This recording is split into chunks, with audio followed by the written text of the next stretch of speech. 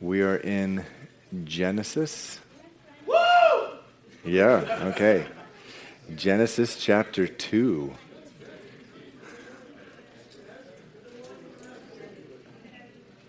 Genesis chapter 2. After finishing Malachi, jumping to Revelation, we resume back in Genesis. Verse 2, chapter by chapter, through the Old Testament on Sunday evenings. Let's pray. Before we begin, let's pray.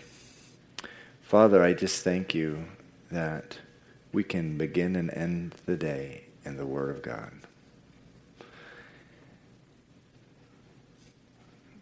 And Lord, how grateful we are for this plan, this creation.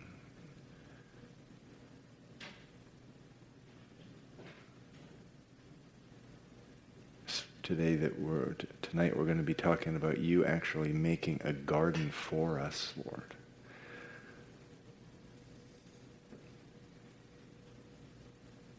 And then you made a garden for man and placed him there. How you want to bless us still, Lord. I pray that you would speak that into our lives this evening. In Jesus' name, amen. Okay, so chapter 2 of Genesis. Chapter 1, the first 6 days. And then in verse 1 of chapter 2 it says, "Thus the heavens and the earth and all the hosts of them were finished. And on the seventh day God ended his work which he had done. And he rested on the seventh day from all the work which he had done. Then God blessed the seventh day and sanctified it, because in it he rested from all his work which God had created and made." And so God rested, it says, on the seventh day, not that he was weary or tired. God does not stop working ever, really. But he rested in the sense that his creation was finished. The creation of the world was finished. He rested to show that his creating work was done, and also to give us a pattern with the structure of time, a 7-day week. And an example of, he also is giving an example of the blessing of rest to man on the seventh day. The 7-day week, it's permanently ingrained in man. There's a couple times in history, the French Revolution tried to make a 10-day week. That failed. The Leninists at the very beginning, the Bolsheviks at the very beginning of the Soviet Empire tried to change it to 6 days. That failed. It's sort of written in our DNA, this 7 days, and used as a structure of time, which it was throughout the Bible. Interesting in verse 3, it says that the Lord blessed the seventh day and sanctified it because he rested from all the work. So is that a commandment that we be observing the Sabbath, on Saturday? We believe that the Bible teaches that Jesus was Lord of the Sabbath, that he was the fulfillment of the Sabbath, and that the Sabbath really is a foreshadowing of Jesus Christ himself. It's in Hebrews chapter 4. It says this: "There remains, therefore, a rest for the people of God," meaning that the Sabbath was really fulfilled in Christ himself. Jesus himself said that the Sabbath was made for man and not man for the Sabbath. And that, among other places in Colossians chapter 2, it says, "Let no one judge you in food or drink or regarding a festival or a new moon or Sabbaths, which are a shadow of things to come, but the substance is of Christ." And so we're no longer required to observe Saturday as the Sabbath. Nevertheless, it is written into creation, this idea of a day of rest. And so, I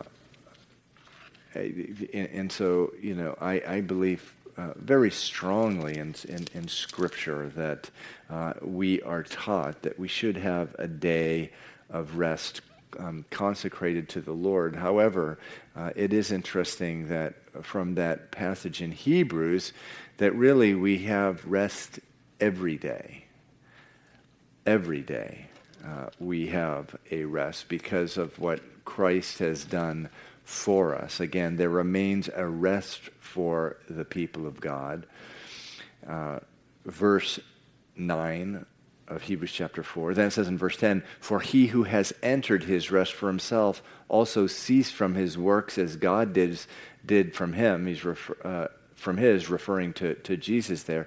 "Let us therefore be diligent to enter that rest, lest anyone fall according to the same example of disobedience." So entering into the rest, meaning entering into that relationship with Jesus where we cease our work. So the Sabbath being a shadow of things to come. Now in the Mosaic law to Israel was the part of the Mosaic law which is applicable to Israel was the law of a Sabbath, the Sabbath law. But Christians began to worship on the first day of the week, Sunday, after the resurrection of Christ. In verse 4 of Genesis chapter 2, it says, "This is the history of the heavens and the earth when they were created," meaning the heavens and earth were created, "in the day that the Lord God made the heavens and the earth." And so that word history there, it's the Hebrew word teleda.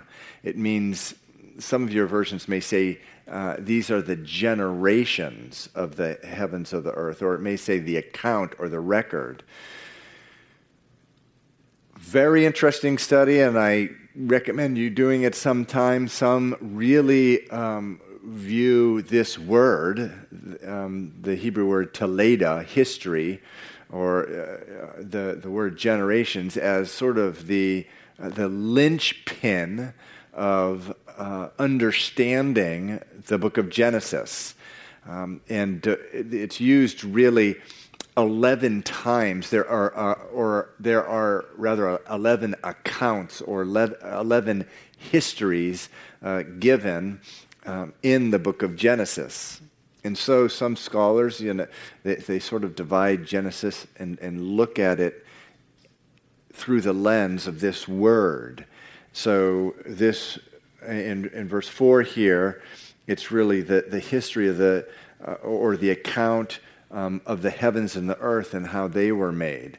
And so the word reappears in Genesis chapter 5, verse 1, which says this is the book or the history of the generations of Adam. And then in Genesis 6, it says this is the history or the generations of Noah.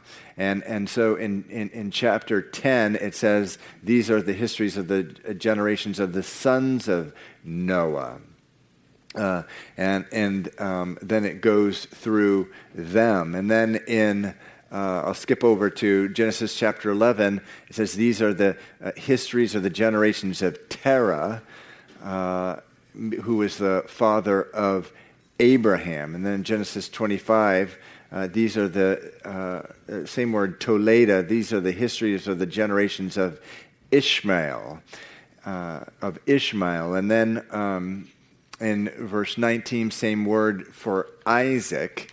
And then Genesis chapter 36, same word for Esau. Genesis 37, same word for Jacob. And so the book is really an account of the generations of these people. And it was sort of the dividing up how history began, and God began to work through these men, or the descendants of these men. But the first being in verse 4, which is the account, same word, some of them usually translated generations, but also can be translated account. This is the account of the heavens and the earth. And so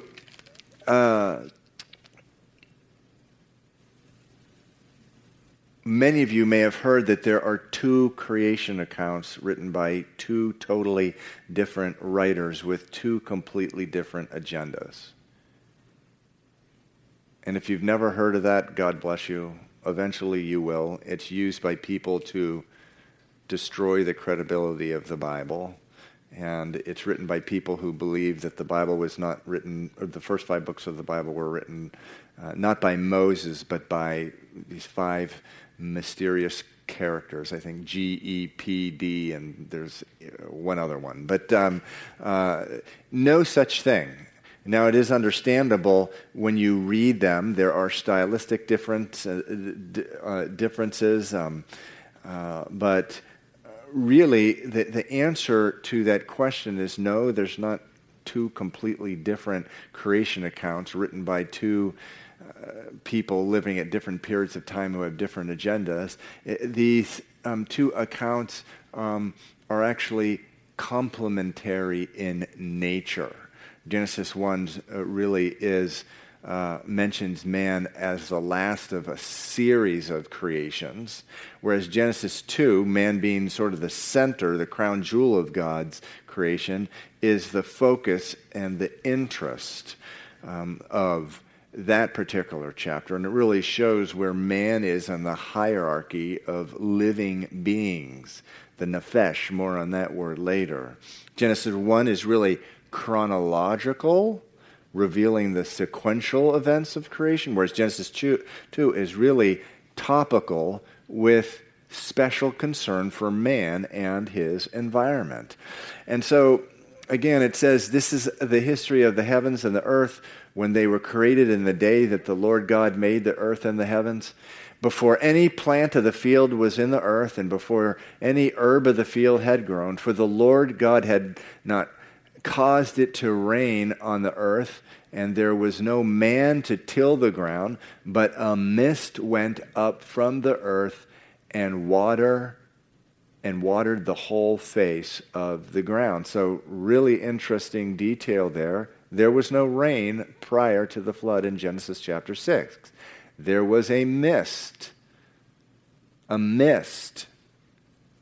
And kind of like you go into some greenhouses, just a heavy, heavy mist in there, watering the contents of the greenhouse. So there was a different kind of atmosphere that existed prior to the flood. That explains why the longevity of man was very different then, with men living 600, 700, 800 years, which, by the way, there are some animals that live that long today, some trees, and live very, very long as well. But the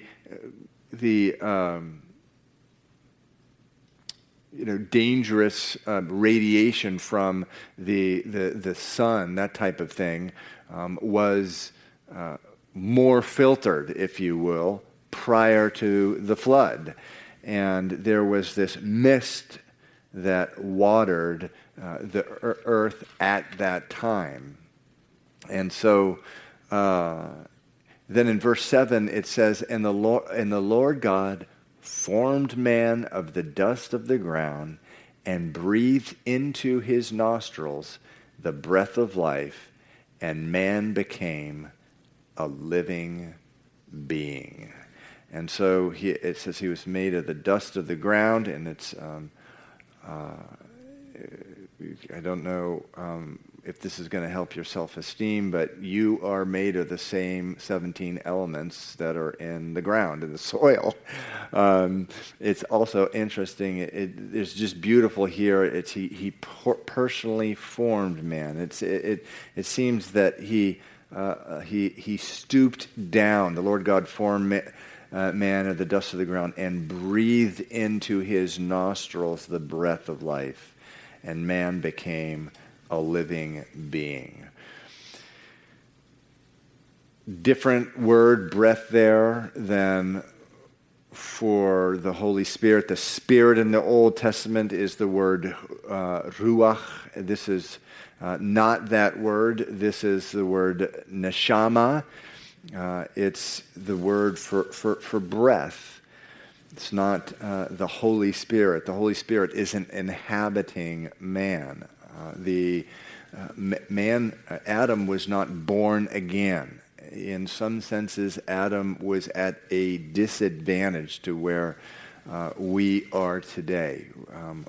A born again man or woman, as we've been discussing in 1 John, the commandments of God are not grievous to him. This is a wonderful promise from 1 John 5:3, which we've been talking about on Sunday morning. A man or woman walking in the Spirit, the commandments of God are not burdensome. They're not grievous. It's because he has the Holy Spirit. The Holy Spirit's the author of those commandments. But there was this one commandment, and we'll talk about it more, but of every tree of the garden, verse 16, you may eat, but of the tree of the knowledge of good and evil you shall not eat. And that was grievous. It became grievous. It became burdensome to Eve and also to Adam. But nevertheless, he didn't have the Holy Spirit in him. Different word there in verse 7, but it was the breath of life that was breathed into him. It says he became a living being. The Hebrew word nephesh, which means a living being. Now, other animals are also called living beings. The difference between human beings and every other nephesh is that a human is made in the image of God, is made in the image of God, and has a soul. Verse 8 says that the Lord God planted a garden eastward in Eden. So interesting here, the garden was really planted after creation. It was a dwelling place for Adam there. And there he put man whom he had formed. And you can only imagine what this garden was like. I was really blessed for 5 years growing up in Venezuela. This is not a preacher's exaggeration. My father never lived in the city, even though he commuted every day. He lived on the outskirts. Our backyard was a full-on jungle. I'm not exaggerating. Well, and you can imagine 3 boys. We used to go back there, and there's like wild boar running around, and there's pumas back there. And just the tropical vegetation in a jungle. I don't know how many of you have had the privilege. It is just shocking.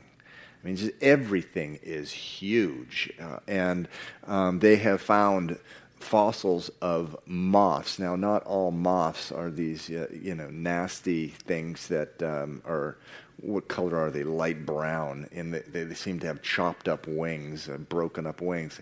Some moths are beautiful. They found fossils of moths have been found 3 feet high. Can you imagine those things?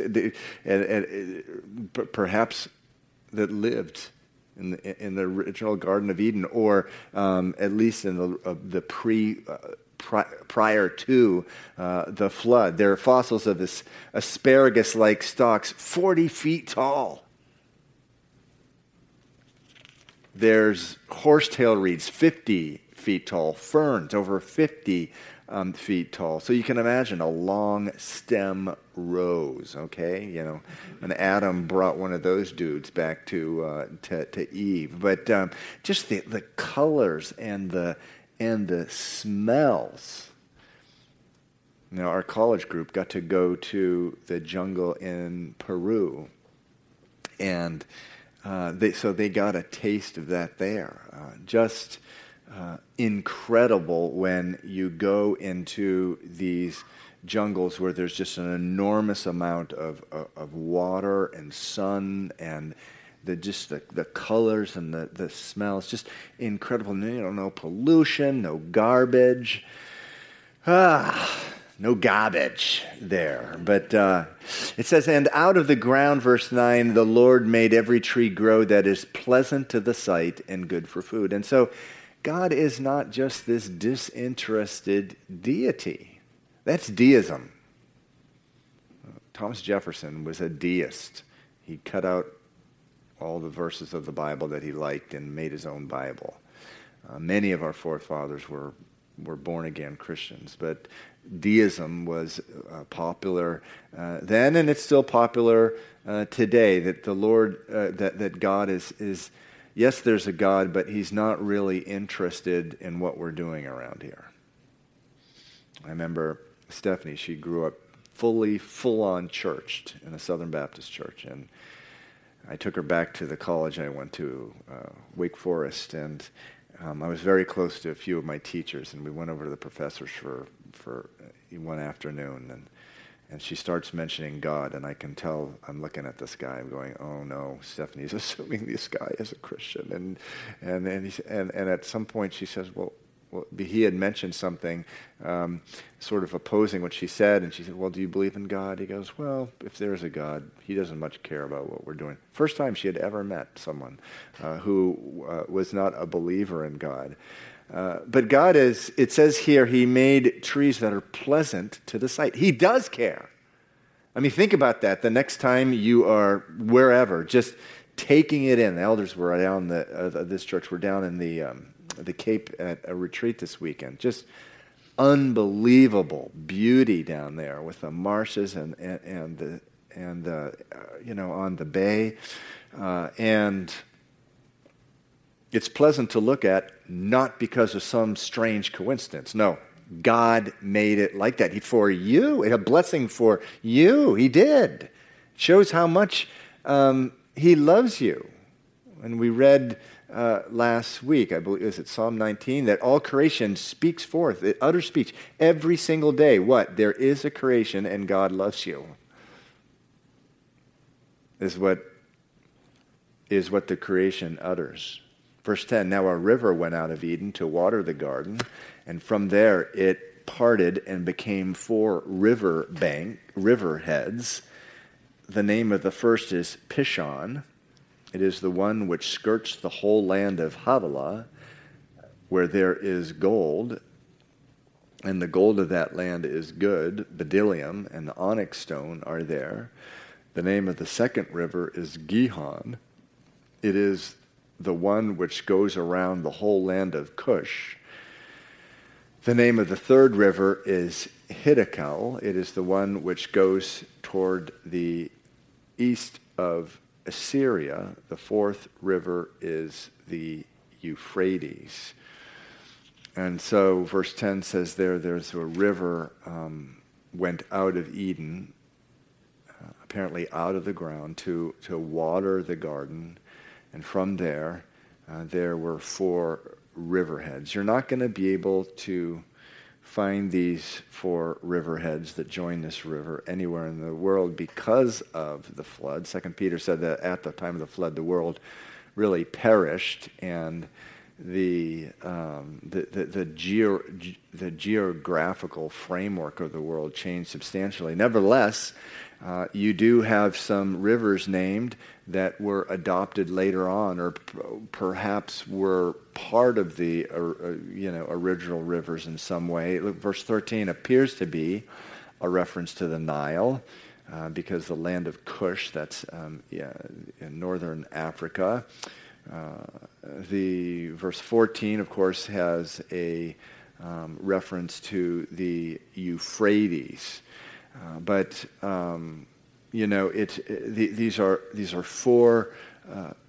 These are four rivers that actually existed. It says there was gold in the one, onyx, which is a semi-precious stone. Who knows?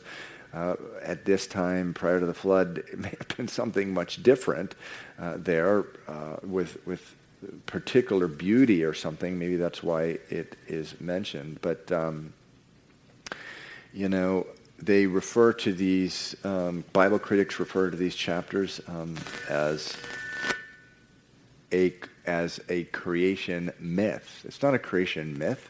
It's clearly detail here, which indicates that it's not a myth. I remember I had a massage guy working on my back. I've had different back problems throughout the years, and I started talking to him about God or the Bible, and he goes, and I think I was saying something about the book of Genesis, and he said, "Yeah, I really appreciate the different creation myths."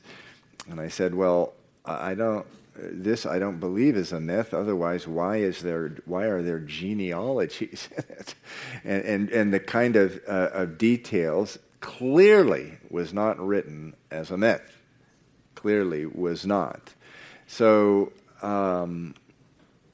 anyway, it goes on in verse 15. It says, "Then the Lord God took the man and put him in the Garden of Eden to tend it and keep it." And so interesting here that work is a good thing. We get this idea that in the Garden of Eden there was no work, that they sort of just hung out all day looking at hippopotamuses and giraffes and butterflies, and actually at 3-foot butterflies, gigantic ones. That is not what it was like at all. Even before the fall, work was a good thing. It's interesting there that he put him there to tend it and keep it. Oftentimes, this is going to sound like the worst kind of heresy you've ever heard, but oftentimes you hear that there was only one rule that God gave Adam and Eve, and that was don't eat of the fruit of the tree of the knowledge of good and evil. But I don't know. Looks like to me here there's another one. They're supposed to tend the Garden of Eden and to keep it. So work is a good thing. It's something that's good for man. Man is a pastor who, again, I was mentioning it this morning, the better part of my week is dealing with people who are overcome by the world and ministering to them and getting to the place where the world's no longer overcoming them. I tell you, over 50% of the problem that we have, particularly working in the city, is just man not working. I mean, I'm telling you, you want to get a young man or woman or an old man or woman in trouble, just let them not work. They'll be in trouble eventually. And so interesting here, this work here, it was except in this particular case, it's serving with complete delight. One of the things I love about being a born again Christian is that you can actually have the experience of going to work and serving as unto the Lord, and it being a delight to you. Now, some of you may be thinking, what in the world? Has this guy ever had a real job? I have, and I can't tell you it was like that, even 8 straight hours in one day. But it can be that you can get that sense again that man had, Adam had in the garden. That work can be a delight as you work as unto the Lord. Now, after this, after the fall, it's going to be by the sweat of his brows, and there's going to be thorns and thistles and the different bosses making your life miserable. But before then, it was a delight. Verse 16, and the Lord God commanded the man, saying, of every tree of the garden you may freely eat, but of the tree of the knowledge of good and evil you shall not eat, for in the day that you eat of it, you shall surely die. Okay. So what is the tree of the knowledge of good and evil? What is that? Does that mean that they didn't know the difference between good and evil? I remember I was out in Boston Common, visiting. Actually, I was looking for Jimmy. Where was Jimmy today? I don't know. Oh, okay. He was somewhere else.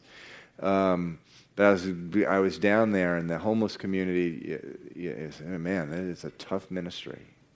There's a lot of demonic activity there, and folks opening themselves up to the demonic world through drugs and otherwise, and this ramshackle homeless woman comes up to me, and Jimmy says, "This is my pastor." And the first thing she said to you, what is the tree of knowledge of good and evil? Like, what is that? That you eat the fruit. What knowledge do you get? Whoa, I mean, the questions I get, after church are a cakewalk compared to that. What is the knowledge that you get? Great question. Did they not know the difference between good and evil? Of course they knew the difference between good and evil. In the way, listen, that an unfallen angel knows the difference between good and evil. When an unfallen angel looks over planet Earth, they know what evil is, and they know what good is. But they do not know the difference between good and evil by experience. And that's the difference. They do not know the difference between good and evil by experience. Now, was there some sort of weird poison inside of this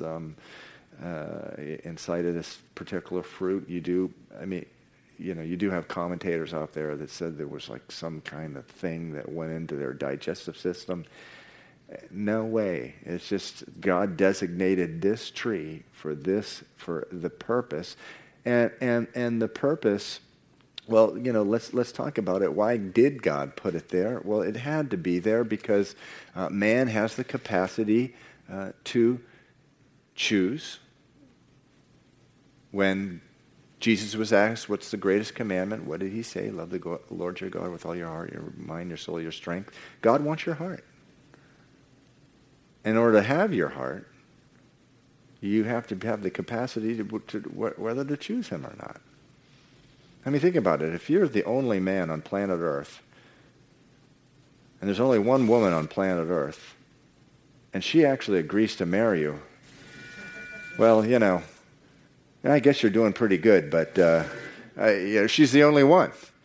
But if there's many other women running around, wow, that means something.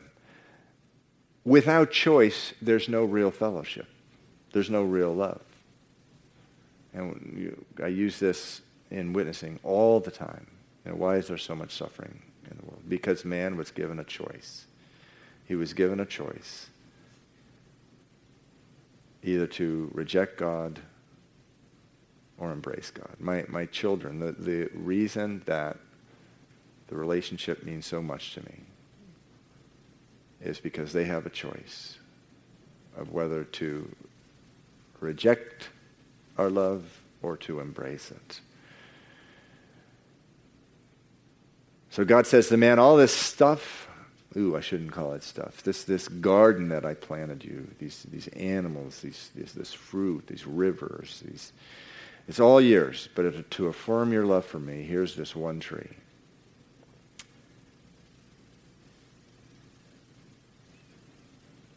And so it says, you shall surely die.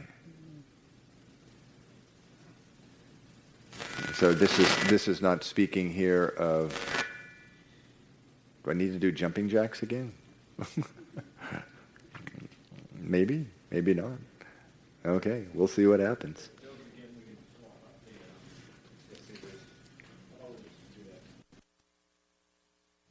Okay. Hopefully this will work. All right.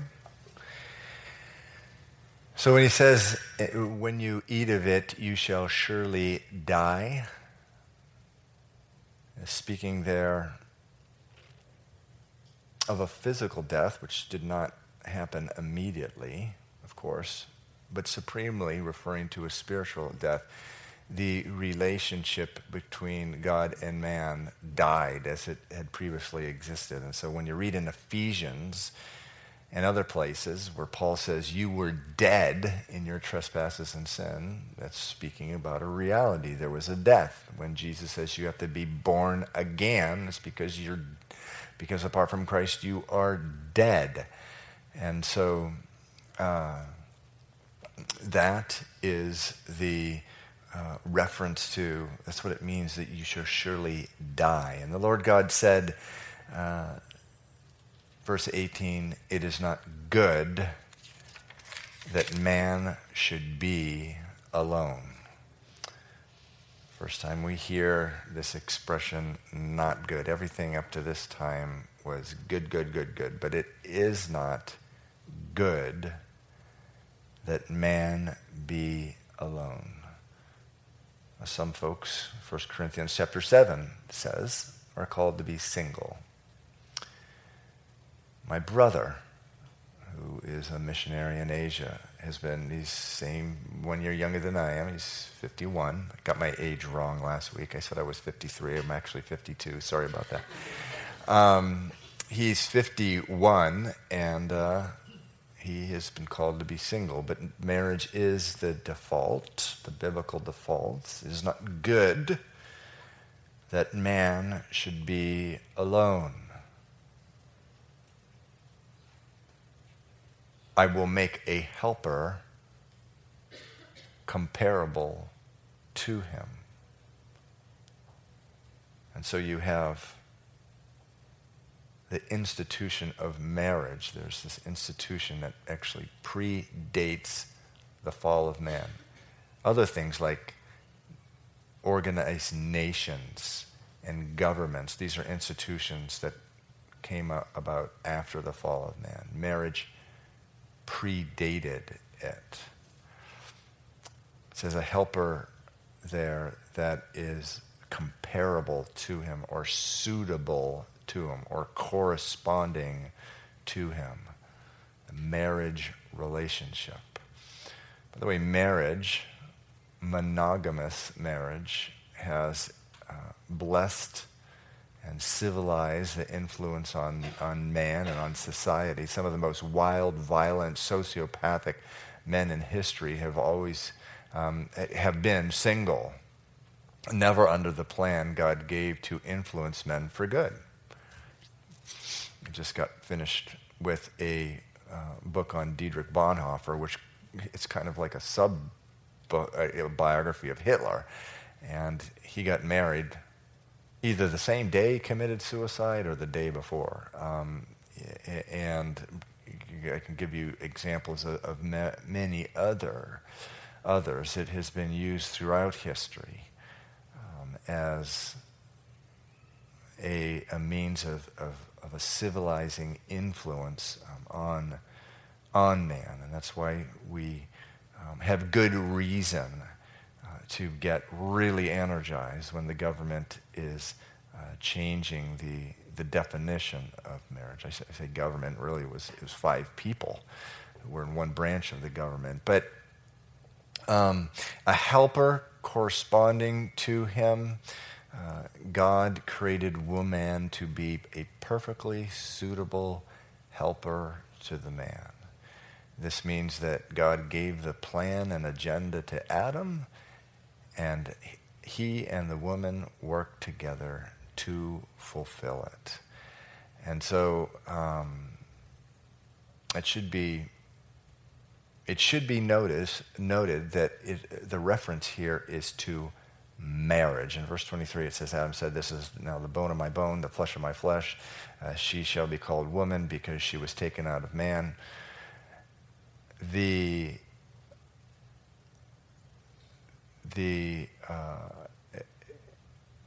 whole context here is God's not sort of ordaining women to be the helpers of all men in authority, meaning women can be an authority in the workplace. Women could be the prime minister of Great Britain, as in fact they have, or the CEO of a company. But when it comes to marriage, as well as positions in the church, God is using this framework, not to be tinkered with. Throughout the Bible, marriage is used as a type of the relationship between God and man, and Christ in the church, and Christ in an individual believer. When the world sees a marriage where both folks understand their role in the marriage, and the marriage is thriving as Christian marriages do, what they see is the harmony, the symmetry of the relationship between God and man. And it's supposed to be one of the things that attracts the world to Jesus Christ. Something that says, well, man, I want this relationship with Jesus Christ. Is there equality between man and woman? Of course there is. In the Bible it says that there's neither man nor woman, neither slave nor free, neither Scythian nor barbarian, all is one in Christ Jesus. But there are different roles that men and women have in the context of marriage and the church. I like what Elizabeth Elliot said. She recently passed away, wonderful woman of God, and incredible heritage there. Jim Elliot's widow. She quotes the writer Boyce on this, on the same subject. In what sense is red equal to blue? They're equal only in the sense that both are colors in the spectrum. Apart from that, they are different. In what sense is hot equal to gold, rather to cold? They are both temperatures, but beyond this, it's almost meaningless to talk about equality. And same thing between men and women. They are equal, but it's almost a meaningless conversation. There's different roles that they have, and has there been abuse over the years? Yes, we live in a fallen world. But when there is harmony and symmetry and man and woman who understand their roles, man, it's a beautiful thing that attracts the world to Jesus Christ. Verse 19 says, out of the ground the Lord God formed every beast of the field and every bird of the air and brought them to Adam to see what he would call them. I just find this really interesting that he gave Adam that role to call the animals their different names. There's this joke, Adam and Eve are talking, and an elephant walks by, and Eve says, well, why did you name that animal an elephant? And Adam said, because it looks like one. I'm sorry. I do tell a joke once every 2.5 years and get rebuked by my children. But anyway, and whatever Adam called each living creature, that was its name. And there is something remarkably beautiful about this verse. It's just about man's role in the scheme of things.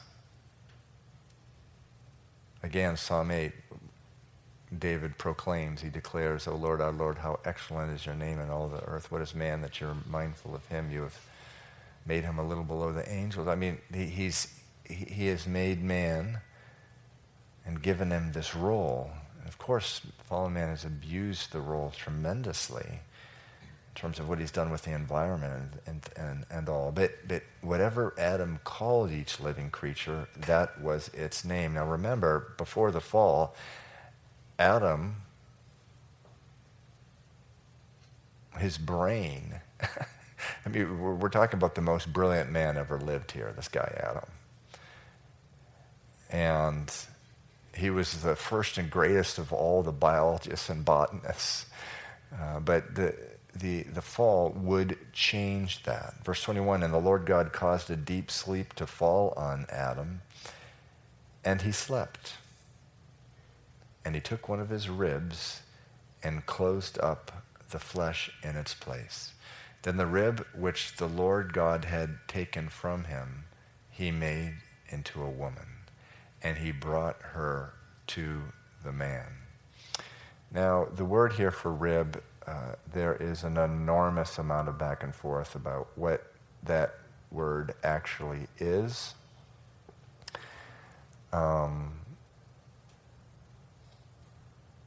It is really probably better translated as a side or a curved side. And what exactly is happening here, we do know. We do know that modern research into cloning and genetic replication shows that every cell in our body contains the body's entire genetic blueprint. So what he's doing here is a little unclear, because he's changing he's taking the side out, changing the genetic blueprint, and he's creating Eve. But it is worth noting that Adam was created out of the dust of the ground. Verse 7, he formed man out of the dust of the ground. But Eve he made from Adam. This is a beautiful thing. Just the beauty of marriage. God, again, had a plan for this marriage. It's supposed to be a model of Christ and the Church of Christ and the believer, of Israel and God. It says, then the rib, verse 22, the rib which the Lord God had taken from man, he made into a woman and brought her to the man. Now, that word made, the Hebrew word, let me back up. That particular word in Hebrew is used like 400 times in the Old Testament, and virtually every single time, with just a couple of exceptions, it's translated built. He built the woman. There's there's just a sort of a beautiful sense. He orchestrated this creation. It's the Hebrew word yatsar. Noah built an ark. Moses built an altar. In 1 Chronicles 17:4, the Lord to David, you shall not build me a house. Same word.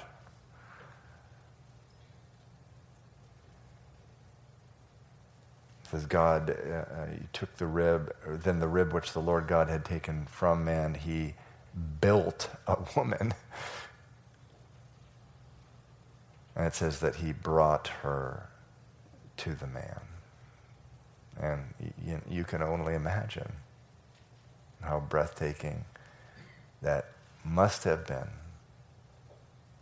for Adam when she shows up. Verse 23, and Adam said, this is now bone of my bones and flesh of my flesh.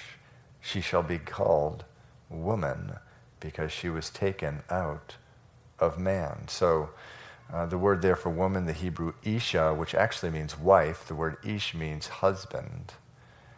And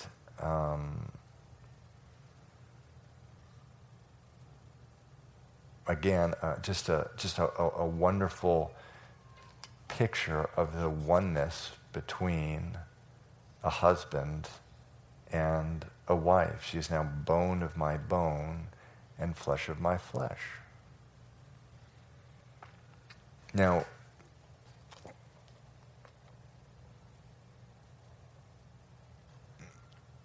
How much time do we have? 7:41. So when I get into marriage counseling, I get really, really, really, really tough. I really do. I put on the boxing gloves. I do. And I more or less assume I'm going to lose a friend. And the reason is because usually when marriage counseling happens, it's because things have gotten so bad that they're actually willing to come out and talk about it. Things are really, really bad. And divorce is a real, real possibility. And one of the things that my experience with divorce, the reason it is so painful, divorce is because in a very real sense, when husband comes together with wife, there's bone of bone, flesh of flesh. In a divorce, you're literally ripping apart the flesh, like ripping an arm off. And you can talk to people who have been divorced, and some will tell you, I'd rather have an arm ripped off. And oftentimes you'll hear, I'd rather die than the pain is so much. And I often have been quoting Malachi chapter 2. When it comes to marriage, in Malachi chapter 2, it says, "For Judah has profaned the Lord's holy institution, which he loves." Which he loves. God loves the institution of marriage. And that's why, I do everything I can to fight for marriages. And really try to confront both the husband and wife with their obedience to the Lord. Yeah, I know he's doing all those things.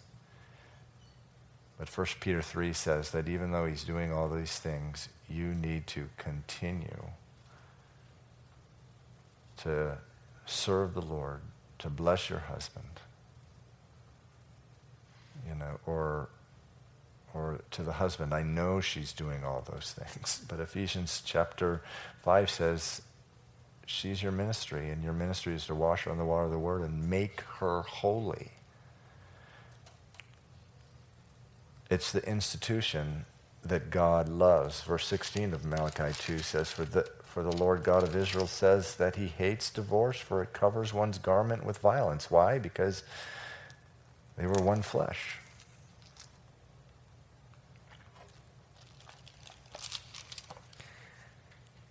And so verse 24 goes, Therefore a man shall leave his father and mother and be joined to his wife, and they shall become one flesh. It's quoted 4 times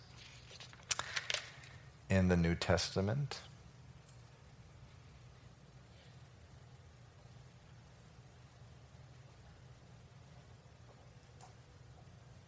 And verse 25 says, And they were both naked, and the man and his wife were not ashamed. And that word naked there, it has the sense of being totally open and exposed as a person before God and man. To be naked and not ashamed means to have, you have no sin, nothing to be ashamed of, nothing to hide. And that's what it was like in the beginning. Just another little side note in verse 24 where it says, Therefore a man shall leave his father and mother and be joined to his wife. Very interesting word there, joined. I also encourage you to do some homework on that, just a word study. It means to cleave. To cleave. In the book of Exodus, God says to the Israelites, none of the diseases that cleaved with the Egyptians will come unto you. Well, a disease becomes one with a person. And so it's kind of like abiding in Christ. It's more than just this one-on-one relationship. It's really a one relationship, not one-on-one relationship. And again, the chapter closes, they were both naked, the man and his wife, and they were not ashamed. And we've talked a lot about abiding in Christ because it appears so much, that word in John and 1 John. And abiding has that same concept. It's completely, fully disclosed, transparent, fully shared relationship with Jesus Christ. And that is what the relationship with Adam and Eve and God was prior to the fall. So we are going to close now. We're going to have a time of prayer. So what I would like is just to ask the worship team to come up. We pray for about the last 15 minutes of the Sunday night service, and we divide up into little groups of 4 and 5, and we use what we've learned here as a springboard for prayer. We also pray for a ministry